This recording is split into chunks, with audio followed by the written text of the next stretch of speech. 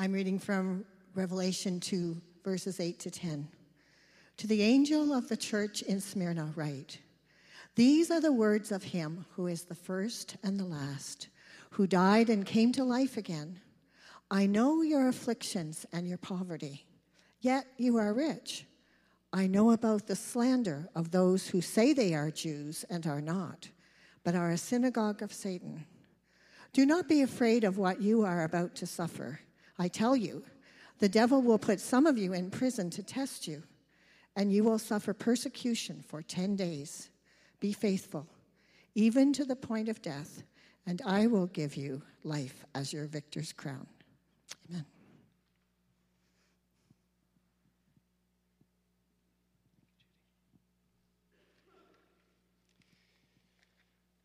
Well, this morning we are continuing in a summer series called The God of Our Fathers, where we're looking at men and women of faith down on through history who have shaped the way that we practice and live our faith out today, and who have also just give us different examples of how people have lived out their Christian faith. But before we dive into this series, we're going to take a look at a little video clip.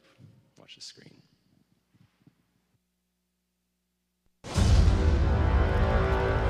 Hey mate, I'm in Liverpool and I'm wondering if you can help. Yeah, I need somebody. Not just anybody. Can you please help me?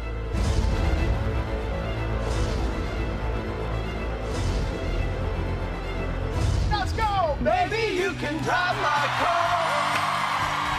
Yes, I'm gonna be a star. Baby, you can drive my car. And baby, I love you. Beep, beep, beep, beep, yeah!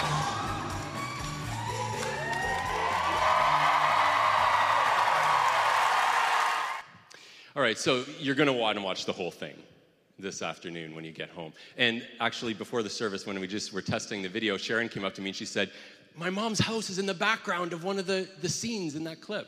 Anyways, so you're going to want to watch this. I showed this morning because it's this great example. And when you watch the whole video, James Corden gets to spend this kind of afternoon with Paul McCartney, a member of the Beatles, and they reminisce about what it was like. Like, what was it like to be part of the Beatles? They stop by Penny Lane, and they're just like, oh my gosh, this is the place he sang about. They actually go into his childhood home. And at the end of it, they go into this pub and they have this surprise on-the-spot concert that he does, and it's just this awesome time. And I was thinking about what an amazing opportunity it would be like to be able to listen to someone say what was it like when you were this teenager writing these songs? What was it like when you were playing in these little clubs and no one knew who you were? What was it like to go through this? Oh, it would be just amazing to hear those kinds of stories. Now, to bring us back to this morning and what we're talking about, imagine driving around listening to someone reminisce about what it was like to be one of the original 12 followers of Jesus. I mean, all kinds of questions. The first one, where did you get this car? I mean, that would be a huge question, right? Wow, this is impressive. You have a car in the first century. But beyond that, think of the kinds of questions that you would want to ask this person. What was it like? I mean, we have the Bible, we have these New Testament letters and these Gospels, and they tell us a lot about Jesus. They tell us a lot of different stories and a lot of the little sayings he said, but it's still only this tiny fraction. And to be able to sit down with one of his closest followers, someone from his inner circle, and just listen to them talk about what day-to-day life with Jesus was like, that would be pretty impressive. Well, this morning's church father is Polycarp, the Bishop of Smyrna. And he had exactly that opportunity as a disciple of the Apostle John. So in the Bible, we read about all of these characters who followed Jesus around, and Polycarp is an example of the very next generation, the kind of Christian who grew up under the influence not of Jesus, but of Jesus' first followers. Ignatius, who's another bishop in Antioch at the same time as Polycarp, wrote about Polycarp saying, I seem to hear him now relate how he conversed with John and many others who had seen Jesus Christ. That was his carpool karaoke moment, being able to sit and talk with someone who was actually there. So who is this man, Polycarp, Bishop of Smyrna? Well, he was born in 69 AD, connecting him to both the first apostles and the early church fathers who would follow. He embraced Christianity very young and was posted by John as the Bishop of Smyrna in modern-day Turkey, an important position that he held until his death in 155. One of his famous quips is, "When you can do good, defer it not." And this is something that he tried to live out in his life. If you have an opportunity to do good, do it right away. And an example of this is found in his role as the bishop when he traveled to Rome to meet with the bishop there, where a dispute over the date of the commemoration of Jesus' death and resurrection, what we today refer to as Easter, had threatened to tear the church apart. It's interesting, I threw a little snapshot of a calendar up there from this year to note that actually the Christian church still celebrates Easter on 2 different days, because all the way back in the early 2nd century, they couldn't agree which day made the most sense as far as when they should observe Christ's death and resurrection. Now, as I said before, we are far from the first church to deal with contentious issues. So listen to the account of Eusebius, an early church historian, writing about this conversation that Polycarp and Anicetus, the bishop of Rome, had when he made this trip. Neither could Anicetus persuade Polycarp not to observe what he had always observed with John the disciple. Neither could Polycarp persuade Anicetus to observe it, as he had said that he ought to follow the customs of the presbyters that had preceded him. But neither considered that the disagreement required them to break off communion and initiate a schism. And they parted from each other in peace, both those who observed and those who did not, maintaining the peace of the whole church. So each of them had been handed down a slightly different tradition from the people who came before them. Polycarp from John, and Anicetus from the other people, the other apostles before him. And they weren't sure how to live this out. So they kind of got together, they tried to figure it out, they couldn't, and they agreed, well, you know what, let's just move forward together anyways.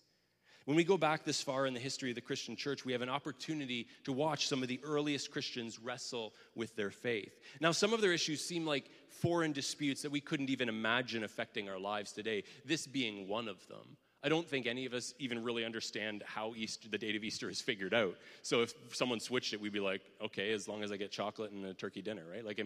That's really, no, hopefully that's not what we think. But that's not an important issue for us. And there are other issues that they wrestled with even all those years ago that we continue to value. And to me, this part of Polycarp's life, this part of his journey, is a reminder of our commitment as a church to uphold the strong center of our faith, just as Polycarp and Anicetus did when they agreed to disagree about other matters. This is an important thing that we are doing as a community. And as we gather around the discussion tables, we'll talk a little bit about what is that strong center? What does that look like? What are the things that we are holding on to against all odds? As a bishop, Polycarp wrote many letters, much like Paul and the other church leaders. Of course, Paul's letters and John's letters, they are part of what we know as the New Testament today. But Polycarp did the same thing, continuing in that tradition, writing letters to the churches. But only one of his letters has been preserved. It's known as the Epistle of Polycarp to the Philippians. You'd be familiar with Paul's letter to the Philippians. Well, this is Polycarp's letter to that same group of believers a generation later. Polycarp stands as an example of how important it is that the message of Jesus be passed faithfully from one generation to the next. There's a lot of breakdown in communication between generations, and I experienced this just last week. Obviously, my brother and his family are home. We're trying to do as many Southwestern Ontario's summer things as we can. And so last week we spent the day in Toronto. We went to Toronto Island on the ferry. We went to the Jays game at night, and it was great. And the whole family was there. Now, Owen was working. He started his first full-time job, and so he couldn't get off early. So him and his girlfriend drove down. They parked at Yorkdale and subwayed in to meet us. But on the way home, I thought, well, I don't want to make my kid drive home from Toronto at night, so I will go and do it. So I said, well, where did you park? He said, in Parkade G on level 1. I was like, okay. So my brother and I got on the subway, and we went up to Yorkdale, and we walked all the way across the mall to Parkade G, went down the escalator, and we walk into the parking garage. And this is basically what it looks like. Empty. Now, there were 4 Teslas, neither of which was mine, parked into a charging station. And in the entire parking lot, there were 2 other cars. There was like an SUV or something over here, and then there was a blue car over in the corner. I was like, okay, there's mine there. So we walking towards it. But as we started getting closer, I realized, well, wait a second, that's not my car. And it was like, no, that's not mine. Well, there's only 2 cars in this parking garage. Where is my car? And so we were like, oh, maybe when he said level 1, he meant the lowest level. So we got in the escalator, went down to the lowest level, went in there. And again, there was like 2 cars in the parking garage. Like 500 spaces. You can see everywhere. There's like no car. I'm like, oh my gosh, I'm texting Owen. Where did you park the car? It's right there. It's in G, level 1. So my brother and I walk upstairs all the way across the Yorkdale Mall to the security office. I said, my kid parked a car. I'm losing my mind. I'm trying to be composed in front of my little brother, but I'm like really losing my mind. And I'm thinking someone has stolen my car, and now how am I getting home, and what am I going to do about this? I get to the security office. I say, my kid parked a car. He told me it's there, but it's not. We've looked, the entire thing, it's not there. He's like, well, let me check the security cameras. So he hops on. He's like, oh, what color is this? It's like a dark blue. He said, oh, I think I see it. I said, how? I was just there. Like, I've walked from end to end. There's no car there. He said, well, there's this little ramp in the corner of the parking lot, and if you drive up that little ramp, there's like 6 spaces, and it's surrounded by a concrete wall, so you can't see the cars. Are you kidding me? So I go down, sure enough, walk to the very end. Oh, yes, here's a little ramp. Like, why couldn't my kid have said to me, okay, wait a second, I got this great parking spot, but you won't be able to see it. It's in the back corner. You're going to have to walk. You will think you'll think someone has stolen your car, but you're going to have to walk there, and when you get to the far corner, you will find it hidden in this tiny little cubby with a concrete wall around it. But no, he just said, Parkade G, level 1. I found the car and got home and whatever. But it illustrates the danger of a communication gap. It often happens between generations. You're trying to relay information, but you don't relay it accurately enough. And Polycarp was concerned with this. He had this responsibility as a leader in the church to pass on this firsthand witness and example from his mentor, the Apostle John. And he had to take it really seriously, this role of passing on the message of Jesus. And so this letter that we have of his is filled with quotes from Paul's own letters. And this was several generations before these and other letters would have been gathered together in the New Testament. Already the church knew that these letters, they had this kind of sacred significance and they mattered. And so this letter that he writes to the church, he's quoting Paul left, right, and center from all these different letters that were circulating at the time. Just a couple of examples of the things that Polycarp said. And as I read them, I think you'll hear in them an echo of Scripture. Like it sounds like I could have pulled this from the Bible. Be all of you subject to one another, having your conduct blameless among the Gentiles, that ye may both receive praise for your good works, and the Lord may not be blasphemed through you. In another place, stand fast, therefore, in these things. Follow the example of the Lord, being firm and unchangeable in the faith, loving the brotherhood, and being attached to one another, joined together in truth, exhibiting the meekness of the Lord in your intercourse with one another, and despising no one. The same heart of Jesus that Paul relayed in his letters is relayed in these letters from Polycarp, passing on the message, the gospel, the good news from one generation to the next. Polycarp also reminds the Philippian church of those who had suffered before their very eyes, members of their church community who had been persecuted and martyred for their faith. He even names some people from their own specific congregation who are now, in his words, in the place which is due to them with the Lord, with whom they also suffered. But suffering wasn't just something for Polycarp to write about. It was something that he lived.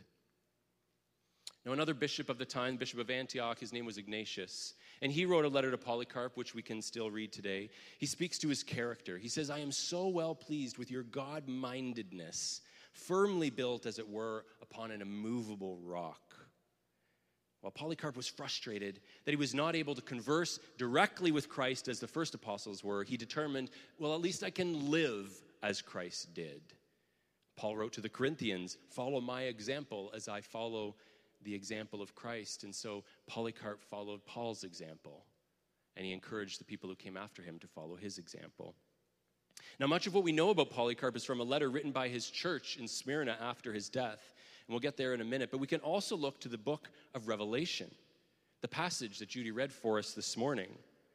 Polycarp is believed to be the angel, or the bishop, which is what the word actually means, of Smyrna, who was commended above all the bishops of Asia by Christ himself, the only one without a reproach. To the angel of the church in Smyrna, or in other words, to the bishop, to Polycarp, write. These are the words of him who is first and last, who died and came to life again. I know your afflictions and your poverty, yet you are rich. I know the slander of those who say they are Jews and are not, but are a synagogue of Satan. Do not be afraid of what you are about to suffer. I tell you, the devil will put some of you in prison to test you and will suffer persecution for 10 days. Be faithful, even to the point of death, and I will give you the crown of life. A letter circulated to Polycarp, this early church leader, follower of Jesus. He promised him the crown of life by martyrdom. And in fact, the martyrdom of Polycarp stands as one of the most well-documented events of antiquity. We read about it in detail in the letter from the church at Smyrna concerning the martyrdom of Polycarp. Now, let me just say, first of all, I am no bishop. And I've got a few decades before my tenure rivals that of Polycarp, but I'll be just fine if I never see my name in a letter with a title like that. You know, the letter from the church in Waterloo concerning the martyrdom of Brandon. No, please, I don't ever want that story to be told. The word martyr is an interesting word. At the time of its writing, really in Greek, the word means witness. And so the word martyr actually just means someone who is a witness to events. And so the early Christians would have been referred to as martyrs just because they were telling the story of Jesus. They were witnessing to his life, death, and resurrection. But the fact was that so many early Christians were actually killed because of this witness that the word meaning changed. And now when we hear the word martyr, we think someone who has died for their faith, when it just means someone who stood up for their faith. But in those days, so many people who stood up for their faith met the end of their life. Eusebius wrote a church history, and at the beginning, at one point, he writes about this kind of era, the months and the years that Polycarp would have been bishop. He says, in the 6th year of Marcus Aurelius and Lucius Verus, a violent persecution broke out in that country, in which the faithful gave heroic proofs of their courage and love of God, to the astonishment of the infidels, when they were torn to pieces with scourges till their very bowels were laid bare, amidst the moans and tears of the spectators who were moved with pity at the sight of their torments. Not one of them gave so much as a single groan, so little regard had they for their own flesh in the cause of God. This is like one little sentence, and the gory details, I apologize for them, but this is the reality of the church in the 1st century and the early 2nd century, persecuted by the people around them. If you want to read these accounts, you can find it, I'm sure, all over the web, but there's one website I'll point you to. It's just ccel.org. It's a collection of these classic Christian literature, and you can read these letters. You can read about these histories and what the life was like for these earliest believers. But another way that you can get a sense of what it was like for early Christians would be to watch the 2000 movie Gladiator. Now, it's not exactly, what might have been happening. It's maybe a generation after, so a couple of decades after these events. And certainly the Christians weren't given a shield and a sword, but they were thrown into coliseums and arena. They were made to fight wild beasts. They were made a spectacle of in their death. On one particular day, during a bloody spectacle, 14 Christians were attacked by wild animals in the arena. This was a sport. Instead of going down to the Jays game, you'd go down and see a bunch of Christians be mauled by lions and tigers or whatever. Well, the crowd became so mad that they demanded more blood, crying, "Down with the atheists, let Polycarp be found." Now, that phrase may be strange to you. What do the atheists have to do with this? Well, that's what they called Christians.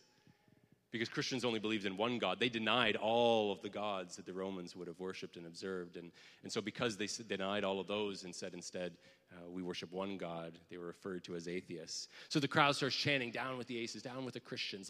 Let's get Polycarp, the ringleader, the teacher, the master. Let's bring him in here and feed him to the beasts." Well, when they started chanting this, Polycarp's congregation gathered around him and they said, "It's time to get you out of here. They're coming for you." And he said, "No, I'm ready to face my death." But they insisted. His congregation picked him up and took him out to a town a little house out in the country. He went into hiding against his own will. And while he was away at this little cottage, he engaged in nothing else night and day than praying for all men and for the churches throughout the world according to his usual custom. These are the words that his church shared in that letter. Again, imitating those who imitated Christ. Paul's words in 1 Thessalonians 5:17, "Pray without ceasing." Polycarp said, "Okay, I will." And so that's what he did in that little hideaway cottage. One night while he was there, he had a vision. And he woke up and his pillow was on fire. He woke up and he told this vision to the people who had stayed in the house with him, and he said, I must be burnt alive. God is telling me how my life will end. Well, after torturing a young servant, a troop of armed soldiers finally found his hiding place, and they burst into this little cottage and find an 86-year-old man down on his knees praying. Well, Polycarp struck a bargain with them. He said, just give me another hour to pray, and I'll feed you a full meal. So he fed these soldiers, and he made mention, his church says, of all that had at any time come in contact with him, both small and great, illustrious and obscure, as well as the whole Catholic Church throughout the world. Praying for those he knew, praying for those he didn't know, but praying for the Church of Jesus. En route to the stadium, he's asked a question by one of his escorts. What harm is there in saying, Lord Caesar? That's all you need to do. All you need to do is say, Caesar is Lord, and you're free. All you need to do is light this little incense in front of the gods, and you're free. Why on earth would you do this? Why would you go this far? But he denied. He said, no, I'm not going to do it. I'm not going to call Caesar Lord. I'm not lighting this incense. And so they brought him into the stadium. And when he was there, the believers hear this voice from heaven say, be strong, Polycarp, and play the man. And there he is standing in front of these crowds, not sure of what was going to happen, but certainly the words of Christ ringing in his ears. Do not be afraid of what you are about to suffer. Be faithful even to the point of death, and I will give you the crown of life. There's a collection was put together in the 1500s by John Foxe. It's known as Foxe's Book of Martyrs, and it tells the stories of some of the earliest martyrs of the faith down on through the 16th century. And I want to read a little excerpt here from this letter from the church in Smyrna. The proconsul then urged him, saying, swear and I will release thee. Reproach Christ. Polycarp answered, 86 years have I served him, and he never once wronged me. How then shall I blaspheme my king who has saved me? The proconsul again urged him, swear by the fortune of Caesar. Polycarp replied, since you still vainly strive to make me swear by the fortune of Caesar, as you expressed it, affecting ignorance of my real character, hear me frankly declaring what I am. I am a Christian. And if you desire to learn the Christian doctrine, assign me a day, and you shall hear. Hereupon the proconsul said, I have wild beasts, and I will expose you to them unless you repent. Call for them, replied Polycarp. For repentance with us is a wicked thing, if it is to be a change from the better to the worse, but a good thing if it is to be a change from evil to good. I will tame thee with fire, said the proconsul, since you despise the wild beasts unless you repent. Then Polycarp said, you threaten me with fire which burns for an hour and is soon extinguished. But the fire of future judgment and of eternal punishment reserved for the ungodly you're ignorant of. But why do you delay? Do whatever you please. Well, the crowd starts chanting for the wild beasts, but apparently they had just finished their rounds and they were resting, and so the animal keeper says, no, I'm sorry, we can't use the beast right now. And so they decided, okay, well, he'll have to die by burning. When they would have fastened him to the stake, he said, leave me as I am. For he who has given me the strength to sustain the fire will enable me also, without your securing me with nails, to remain without flinching in the pile. Upon which they bound him without nailing him. So he said thus, O Father, I bless thee that thou hast counted me worthy to receive my portion among the number of the martyrs.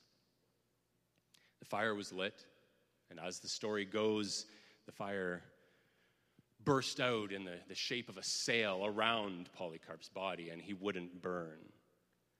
Eventually, a soldier came up and thrust a sword through the side of his body, and he died, his body being burnt on the pyre. Polycarp followed the example of Christ right through his persecution and his death. Earlier, he had written about martyrs, including his colleague Ignatius, including his predecessor Paul. They loved not this present world, but him who died for us and for our sakes was raised again by God from the dead. A generation after Polycarp, Tertullian, an early church historian, would write, the blood of martyrs is the seed of the church. This is an era of church history that is foreign to a lot of us, but it's the only reason we're here. Because people like Polycarp stood up for their faith, refused to deny Christ, and passed on that message and that example to the next generation. But what does a life like this have to do with our own lives all these years later? None of us in this room are at the threat of being dragged out the door and burned in Waterloo Square. Like, it's not going to happen. Well, for starters, then, it's a reminder of how fortunate we are. Last year, after a church was bombed, Pope Francis stood up and said, "Let's not forget that today there are more Christian martyrs than in ancient times." And so, first of all, Polycarp's story reminds us that this story continues to happen. It continues to happen in our day. Not in our city, not in our country maybe, but in many parts of the world, persecution of Christians is even stronger than it was in the 1st and 2nd century. But we're also challenged to imitate Polycarp's imitation of Christ. In the letter from the church at Smyrna, they said, on account of his holy life, he was, even before his martyrdom, adorned with every kind of good. He took on this next level of veneration after he gave his life for Christ. But they said even before that, he was this incredible example of Jesus. As I think about the story that I've shared, I think there's actually a lot of application for us. I think about his quote, "When you can do good, defer it not." He was willing to travel this arduous journey from Smyrna to Rome to try to reconcile with his brother in Christ. There's opportunity for us to do good all around us. Let's not defer it. I think about his love for Scripture, how the way he wrote just weaved in and out the words of the New Testament.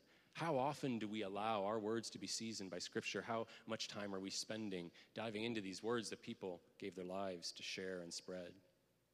He was described by his church as praying for all according to his usual custom. It's a challenge for us to be deep in prayer, to be people of prayer who take advantage of this opportunity to lift up everyone we can think of to God in prayer, including those that we'll never even know or meet. And I think about Ignatius' praise of Polycarp for his God-mindedness, that everything about his life was understood from a perspective of God, God's mindedness. How can we imitate him in this? One of the questions that his life asks certainly is what would be worth dying for. But again, that's not going to be a question most of us will ever have to really answer. So maybe a better question that his life begs is, what would be worth living for? What would be worth living for? Polycarp wrote, "He who raised Christ up from the dead will raise up us also, if we do his will and walk in his commandments and love what he loved." I'm going to invite you to stand. I'm going to close with a prayer before we head off into our time of discussion. And my prayer this morning comes from the letter from the church at Smyrna. And so we're going to pray the same words that they prayed as our dismissal. To him who is able to bring us all by his grace and goodness into his everlasting kingdom, through his only begotten Son, Jesus Christ, to him be glory and honor and power and majesty forever. Amen. I'd like to invite you to join us now in a time of conversation around tables in the gym. There's some refreshments and snacks in there, and we'll dialogue about this morning's theme until the top of the hour. Please make your way on over there, and we'll continue the conversation. Thanks.